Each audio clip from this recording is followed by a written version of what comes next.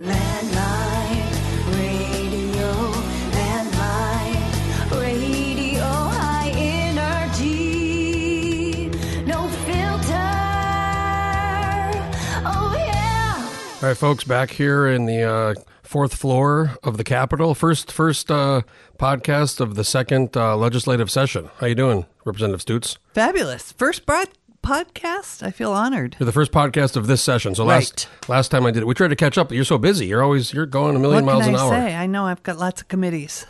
So I want to talk, one thing I want to discuss is a recent kind of fish issue, Board of Fish, but we'll save that to the end. At first, I want to kind of go back and talk a little bit about you and your district. You're from Kodiak, right? I am from Kodiak.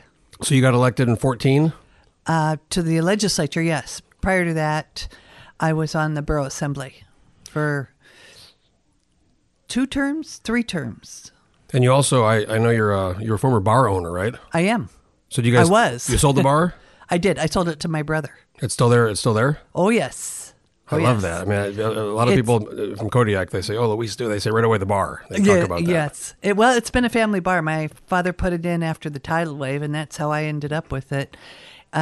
He ran it for a lot of years, and let's see, about 23 years, and then he was killed in an accident in Kodiak. Oh, wow. Yeah, and so then I was in Washington running our family business, and I came up to Kodiak and started running the bar. What was the business? The family business? We had a lot of rental property, both commercial and residential. What's the bar called? The Village. The Village. The Village Bar, center of the mall. So it's off the. I've actually never been to Kodiak. I've been all over Alaska. I got to get there. I want to see the bar, but I also want to see the rocket launch. And you also want to see our 6 windmills. We are 100% renewable energy in Kodiak between our windmills and our hydro dam. And then obviously the bears too, right? Oh yeah, we got lots of bears.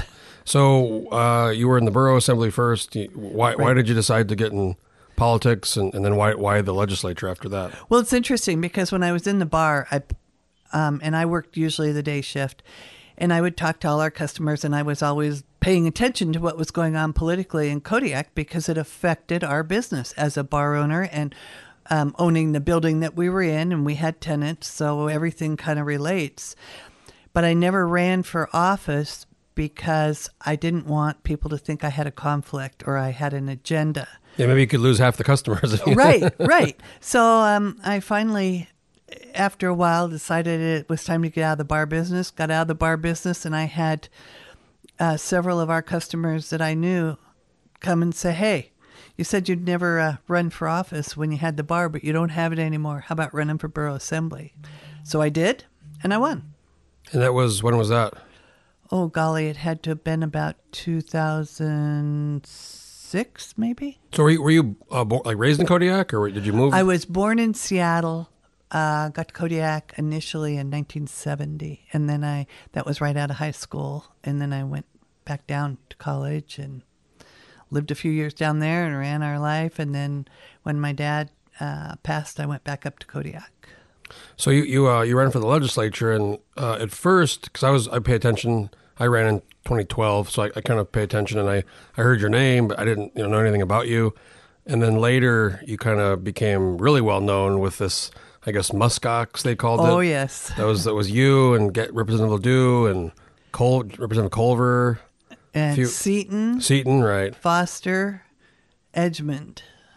And that was before he was Speaker Edgmond. Correct. That was when they were. And it's funny too because a lot of folks now that there's some tension with were part of the previous Republican majority years ago with under Chenault. A lot of the kind of rural Democrats were part of that, and now it's kind of. But you became kind of one of the faces for that. I mean, a lot of folks were attacking you, and a lot of mailers, and a lot of. Well, maybe so. I guess I didn't pay any attention because people from outside my district don't really have too much of an effect on me. Mm-hmm. My job is to represent the people that I represent, District 32, and do the right thing for them and pay attention to what they want and what their needs are. I mean, they're the ones that walk in the booth and press the red or green button for me. So, I mean, Kodiak, we have a lot of representatives from, Anchorage and Fairbanks, but I mean, Kodiak, it's what you and then Senator Stevens, right? Correct. So the needs of, I mean, Kodiak, I guess would you consider it rural? I mean, kind of rural or? Right, rural, because of the district. We have Cordova, we have Yakutat, we have Tyonik, Titlik, Port Graham, you know, a lot of small communities too that are rural. I think one of the big issues last session was the ferry, which That's a big issue this session too. I mean, essentially affects, I mean, all of your district, right? Yes, it does. So the you know, these proposed cuts and then some of these ferries out of service, and what kind of effects is that having? Like, what kind of real world effects is that having on people in your district? It affects every aspect of it. Whatever you do there, it affects. If you're in the Coast Guard, it affects the transportation going and coming. If you own a business there, it affects your business and able to get your supplies back and forth. I mean, every aspect is affected. It's our highway. You know, how would it affect Anchorage or Fairbanks if you were to close, you know, what's the highway that goes between Fairbanks and... Oh, is the parks and the... Yeah, the parks. Yeah. Right. It's funny. So some, you know, people have brought up, you hear some argument, well, it loses money, you know, but roads don't make money either. That's correct. They lose And money. So that's correct. And what did it cost to build the road between Anchorage and Fairbanks or Anchorage and the Valley? That didn't come free.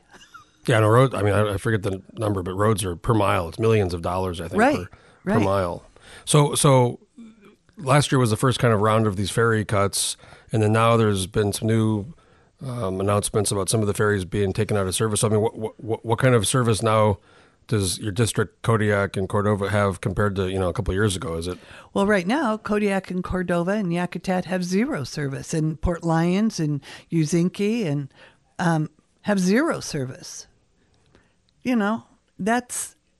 So before it was year round, Yes. and then now it's... We would have the, when they pull the ferries out for, to go to the shipyard for their certification and their annual maintenance, you know, we would go maybe 6 weeks without a ferry. But we're going from January, I think it was January 11th was the last ferry out of Kodiak. And we won't have one now until May. Wow. And Cordova, it's even worse. And, you know, you got to take into consideration that when Exxon Valdez, when they had the oil spill, Cordova was one of the hardest cities hit. Right. I mean, it devastated that community. They have pulled themselves up by the bootstraps. They are now a huge, huge fishing population. They have the largest small boat harbor in the state with fishing boats. They're huge. Were you there? I think last session they had a meeting there, a community meeting, and I heard it was like popping. Transportation. I took my transportation committee down to Cordova, and 1/3 of the community showed up. Wow. So how many, you know, in Cordova, Kodiak, I mean, how many people are relying on the ferry, you know, to get around, to get back and forth, and then how many are flying, and how much of it is goods? I mean, is it personal transportation? Is it goods? Is it both? And It's all of the above. But I can tell you this. I think that Cordova feels it more than Kodiak because Kodiak has some of the big stores. We have a store that's similar to, say, like a Costco, but they bring the stuff over on the barge. And we have a Safeway store. Everything comes in on the barge. Cordova, and people are in Cordova, they use the ferry. We have people in Cordova, they have a much smaller access to medical facilities. There are people in Cordova that have illnesses that are prevented from flying. So how do they get to the doctor? Mm-hmm. So You can't have a baby delivered in Cordova. So if you're going to have a baby, you got to go up to Anchorage and stay there while you're still able to fly. I mean, it's really, really a disadvantage and a handicap. I mean, you can't, when your woman was pregnant, she can't fly. Isn't it like 7 months, right? I believe it is 7 months. Because I've had friends that are pregnant. They say Right. they can't fly because, you know, it's Right. they could have the baby. Yeah, and it's huge. It has been. Cordova is resilient.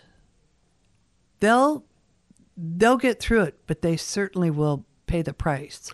So what do you see happening this session, and what are your, I mean, What's your ideal outcome here for the ferry system? Well, initially, we have got to get some funding back into the Alaska Marine Highway System. We have to. We have to pursue getting the new Tustamina built. We have to take a look at what boats it's reasonable to have the maintenance performed on them so they can operate. Right now, there's, I think, 6 out of 11 boats running. 6 of them are tied up, and now that I just heard the other day, they're looking at not renewing the Coast Guard certificate on the Malaspina, so that makes 7. What's happening to our fleet? My question is, how did these boats get in such disrepair? It's been the same people in the positions to oversee the maintenance of these boats for years.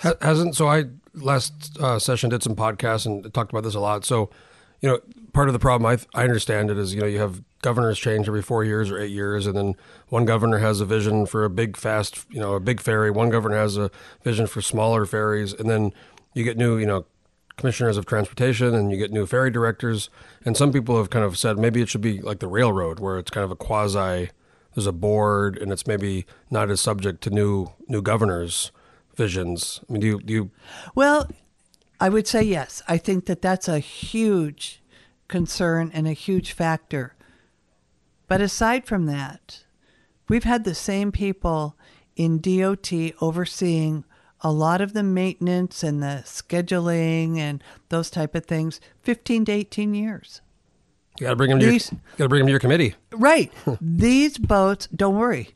I will. They're coming. But these boats should not be in the disrepair they're in. To me, that's inexcusable.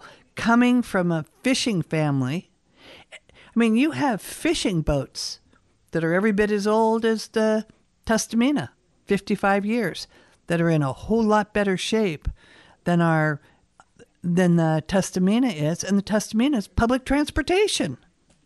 Yeah, no. And if I went ferry, when did it start? In the 60s, or maybe even? It's 54 years old. The Alaska Marine Highway System started in.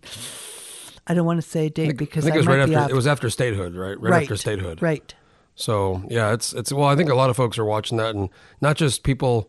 Obviously, the folks who live in Southeast or near Kodiak. I mean, they more affected, but I think now a lot of the rest of the state's starting to kind of be very aware of this, and maybe folks who never use it or don't really use it very much are paying closer attention. Well, I had that transportation committee meeting on Tuesday, the first day of session. And it was very interesting. We had a letter from the mayor of Anchorage, Mayor Berkowitz, defining how economically valuable the Alaska Marine Highway System is to the Anchorage Bowl area. And I think that people from the rail belt and from interior Alaska are realizing how much the Alaska Marine Highway System contributed to their economic base without them knowing it.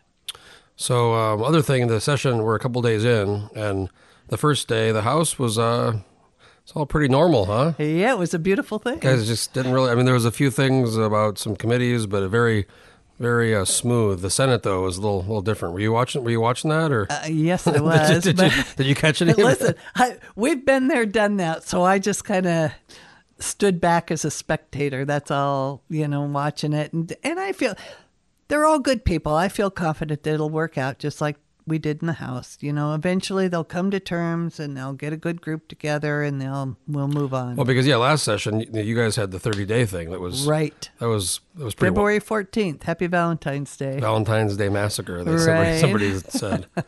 So you guys at 1:00, you guys got going and it was pretty smooth. Right. Mm-hmm. Has it been hard? I mean, you lost a few members last time. Representative Ledoux, Representative Wilson.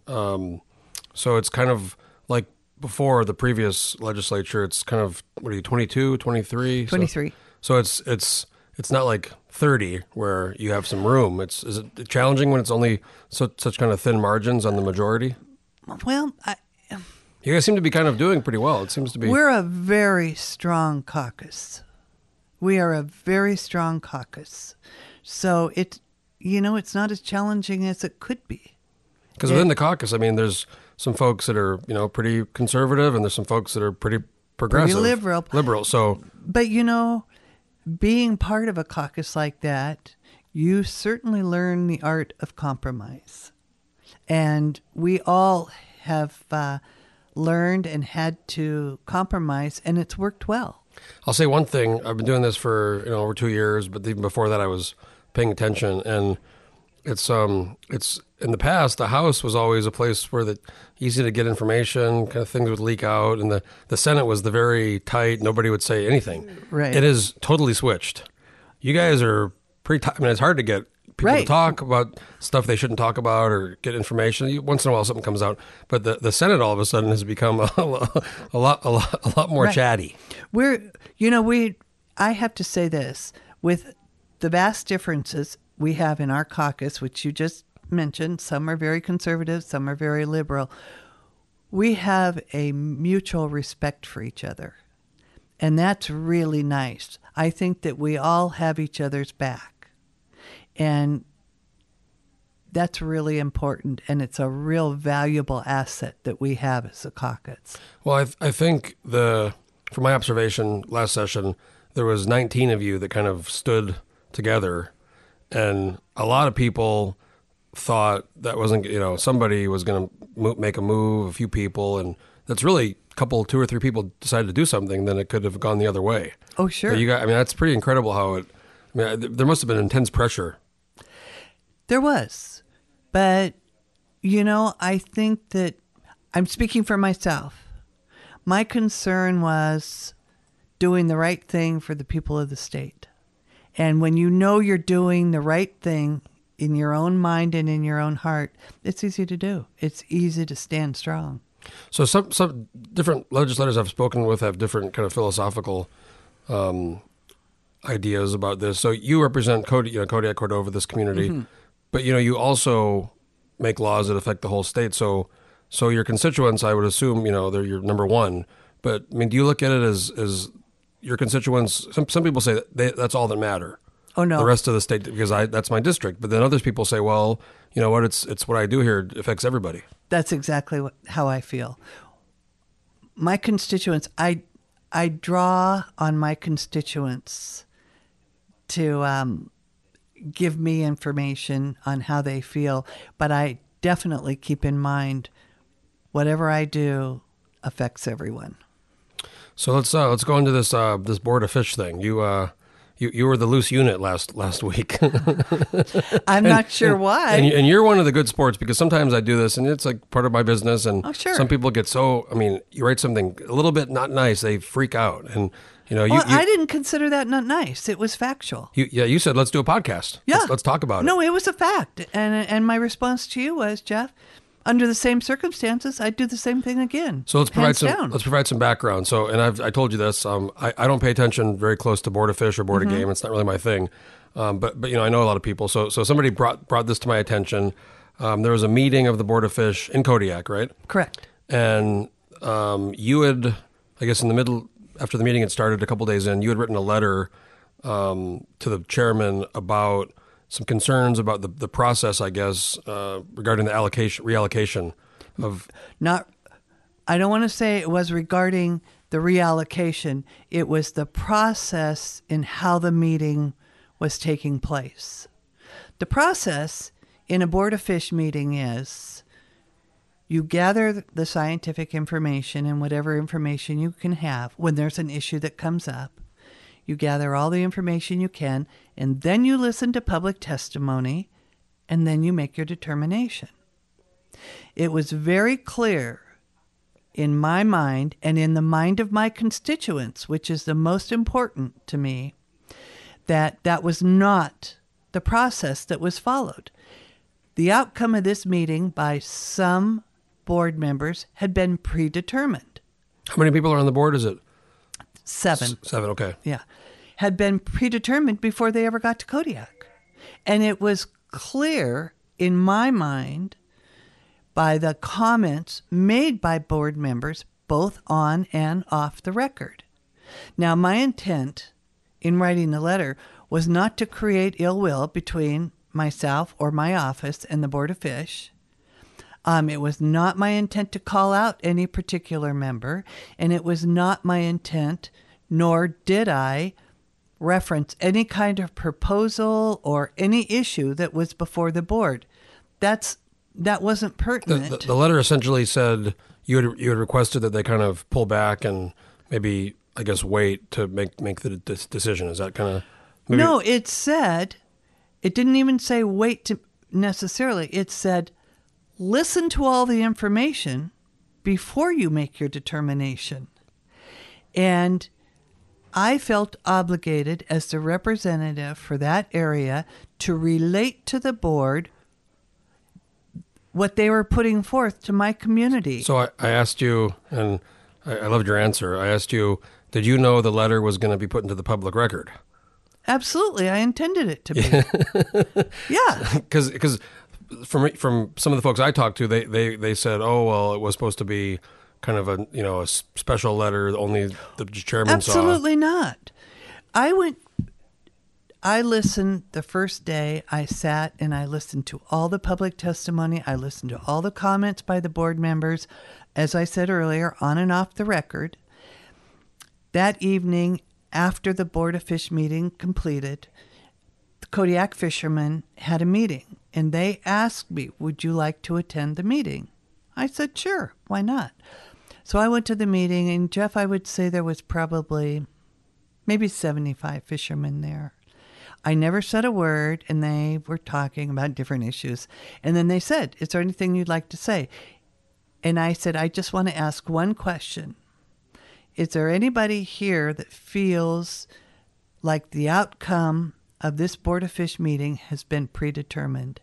And every single hand in the room went up. Oh, wow. What does that tell you? So the issue at stake here is it the allocation?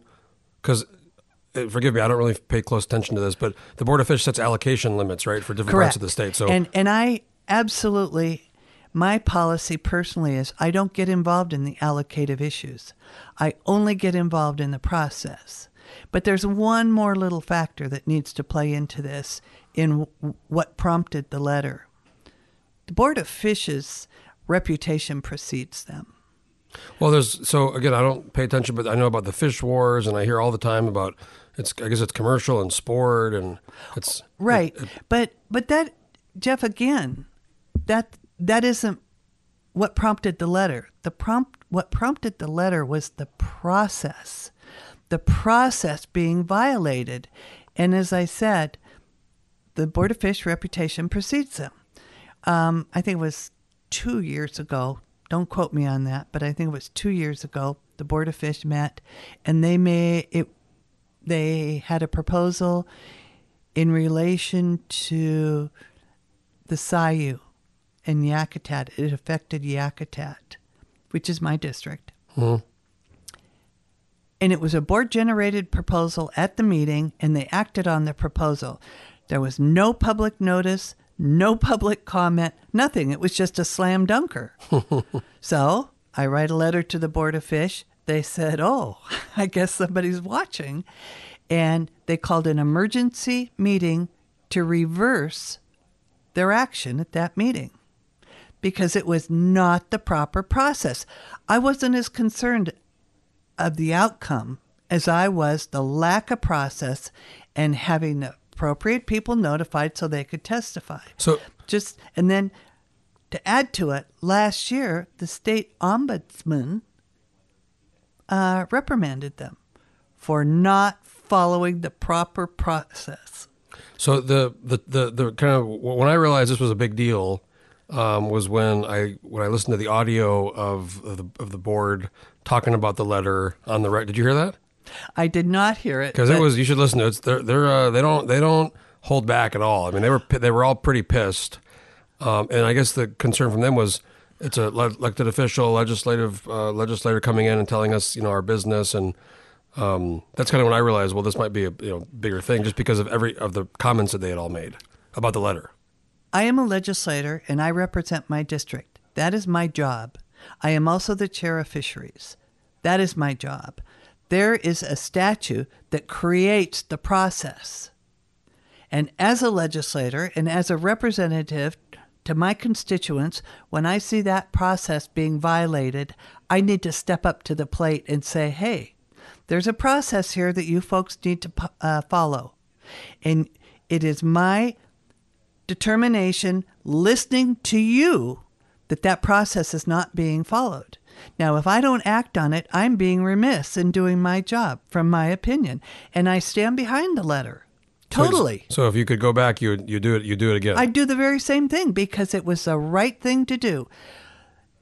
You know, there is a process, clear and simply. And I've heard about all the people that different board members. I never even asked the names, and I specifically haven't listened, as you said, to the audio of it. You should listen to it. Yeah. It's a good 5 minutes. And my response is, the lady doth protest too much, methinks, as Shakespeare would say. You know? So, I mean, going for, how often do they meet, quarterly, or do they meet kind of? Well, let's see, I don't know how many times a year they meet, frankly. I know their next meeting, I believe, is going to be in Cook Inlet. And I like to follow them because I like to know what's going on. Very rarely do I ever say anything. I think this is the first time that I've been at a Board of Fish meeting that I actually had any kind of action or communication other than to say hello. Yeah, I mean, you make an interesting point too about your obligation in the statutes. I mean, the governor appoints these folks, but then they have to be voted on by the legislators, right? And confirmed. So there's a bit of a relationship with, you know, we vote, we confirm you. So right, and it is my job, and when my constituents are saying, "Whoa," you know, that's my job. Well, I'm going to be following the Board of Fish now, maybe a little more closely. Well, yeah, it's interesting, and I tried to be very, very specific in writing the letter of not calling out any one board member, because it's a board as a unit, so they all need to follow the process, and not referencing any of the proposals, because that wasn't my issue either. So I guess the reason that there's called the fish wars, or there's so much controversy, is because these 7 people, I mean, they have huge amount of power and control over thousands of Alaskans whose lives, commercial or whatever it is, you know, big or small, to make their money. Absolutely. So it's I mean, we're talking about a lot of people and a lot of money. Absolutely. Yeah, it's a lot of money. And we saw what happened, you know, last year with what happened with on the floor with the Johnstone guy. That was pretty wild. Right, it was. And you know, it's you got to do, to me, right is right and wrong is wrong. And you got to do the right thing.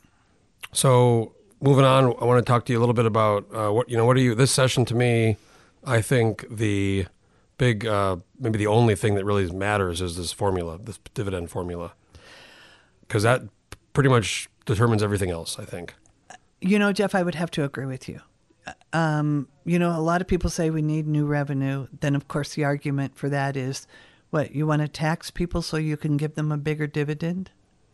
Well, it's interesting because if you brought somebody to Alaska who's not from here, who's just maybe knows about politics, you have some very, very, very conservative members who basically, okay, we're paying a full dividend, but we want to tax.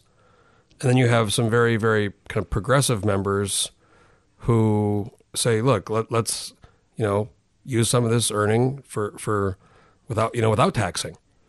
So it's just interesting how the lines aren't really traditional. They don't follow traditional political lines. Here's something very interesting. So we were at the Young Fisherman group is here in Juneau, and they were coming to my fisheries committee today. And prior to the fisheries committee, we had kind of a panel, and we had Speaker Edgmond, Representative Vance, myself, Representative Ortiz, Senator Michicki, and the chief of staff for the governor, Ben Stevens, was there.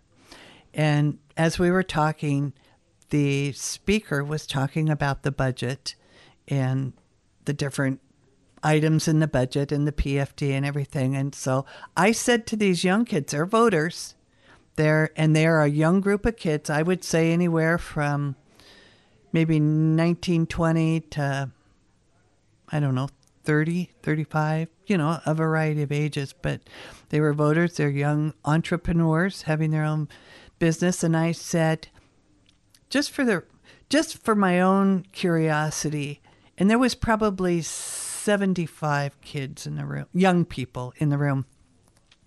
I said, raise your hand if you would rather have a more moderate dividend and maintain your state services. Every hand in the room except one went up. I said, now raise your hand if you'd rather have a larger dividend with less state services. One hand went up. It was amazing. These young people get it. Well, I mean, you could also go, that's a good point. And also I tell people, would you rather have $3,000 once and a shitty economy and a right. all kinds of economic problems, or a good job? Right. But it was really encouraging to me to see these young people get the picture. They see it. I do understand, and I know the court ruled on this, and the statute's still there. So I mean, it is interesting because the statute's still there, and there's a formula, and obviously it hasn't been followed for 4 or 5 years, but it's there's so many forces on everybody to prevent what should be a simple, really it should be a simple change, whether it's 50-50 or 60-40 or 70, whatever it is. But it just seems that's, I don't even, do you think it's going to happen? It's a simple change if you can get 21 in the House to agree to the formula and 11 in the Senate to agree to the same formula. It's a simple change. That's the hurdle. You got to have a majority to make the change. And there are, as you might guess, I've heard 50-50. I've heard 10-90. I've heard a percentage. I think it's got, I looked at it pretty close. I mean, I think it's 65-35, 65 going to the government. That's probably kind of where it needs to be. I mean, otherwise, if it's 50-50, I mean, you still run into the same problem where there's not enough money, right? For the, based on the POMV, which is the 5.25%. That's kind of those two things kind of conflict with each other. This draw and then the amount for the dividend in the formula. I mean, you could pay the full dividend, but then you don't have enough money for the government.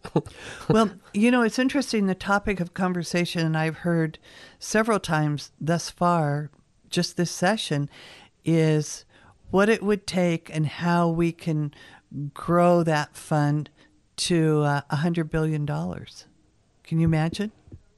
Well, I did a podcast with David Thiel last session, and I tell people all the time. I said, do you go to conferences with your counterparts? And he said, oh yeah. And I said, what do they say? We're pretty kind of unique. What do they say? And he goes, oh, they say we're insane.